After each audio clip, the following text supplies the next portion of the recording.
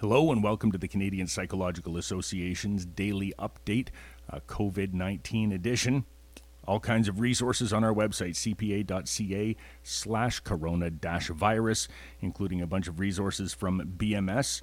They are doing an ongoing series related to COVID-19, so protecting privacy in a pandemic, virtual healthcare services, ensuring continuity of care, insurance coverage, position statements, and so on. Also up there is a series of videos setting up your practice for online therapy from Dr. Christine Correll.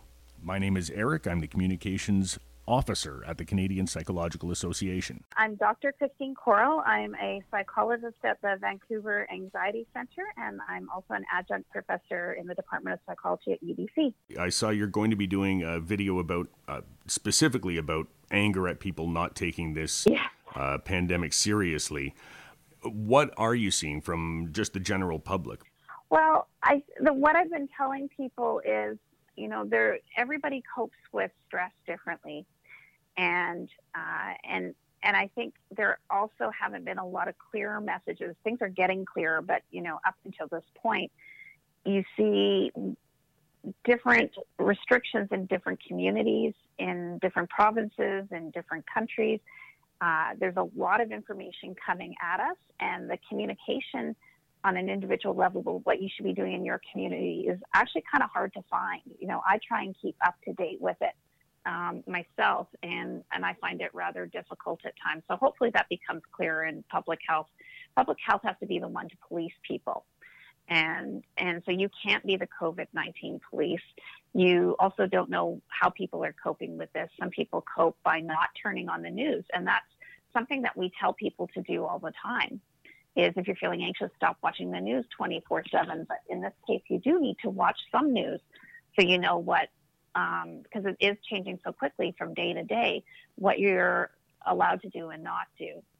So when you get angry at relatives or family members, or you see someone that you don't know on the street or gathering in groups, it's important to know that we're autonomous people. We have to make our own decisions. We're all processing this difficult situation differently, and some people are dealing with their anxiety by going outside and not reading the news. So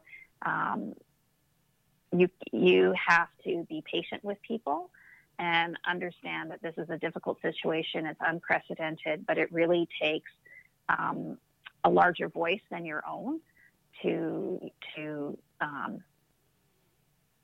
change somebody's mind about what's safe and what's not safe. Plus, I run an anxiety center, so a lot of my patients tend to be nervous, and their families kind of tune them out. And so I bring that up with my anxious patients, that it's almost like people look at us like we're Chicken Little when we're anxious, and that we say, don't do this and don't do that. And here we go again with COVID-19, and they're not taking it seriously. And, you might not be the person to change their minds. So anger at those people is unproductive, but yeah, I'm wondering how I can convince my mom, who lives in Winnipeg, that she's not going to be able to keep her bookstore open in the basement of the church. Yeah, you can't. You won't be able to do it, probably.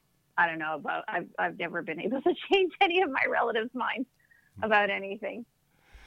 Okay, well then I will accept that she's going to keep it open and hope that nobody goes and visits while she does. Yeah, you kind of have to rely on the province or the city to enact those guidelines. So each day here in Vancouver, it seems like another category of businesses is being closed down. And, we got the psychologist here on Monday. I mean, I closed my practice down last week. So I've been in telehealth now in my second week here.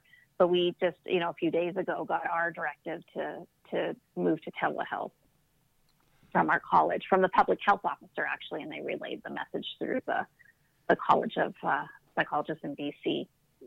So it's going to have to be legislated. If it's not legislated, even if it's a smart thing to do to shut it down, you can't force anybody to shut it down, including family members. So it's patience is the antidote to anger. Yes. And frustration, and trying to also ask them, why they don't want to close down, why it's important to them, what are they afraid will happen if, be curious. What are they afraid will happen if they do close down? And see, maybe you can find out a little bit more about why they're doing this instead of just assuming that they're stupid and being ridiculous and, being a danger to everybody else. Being a little bit more curious about what they're doing, and because at some point you want to keep your relationship strong, right?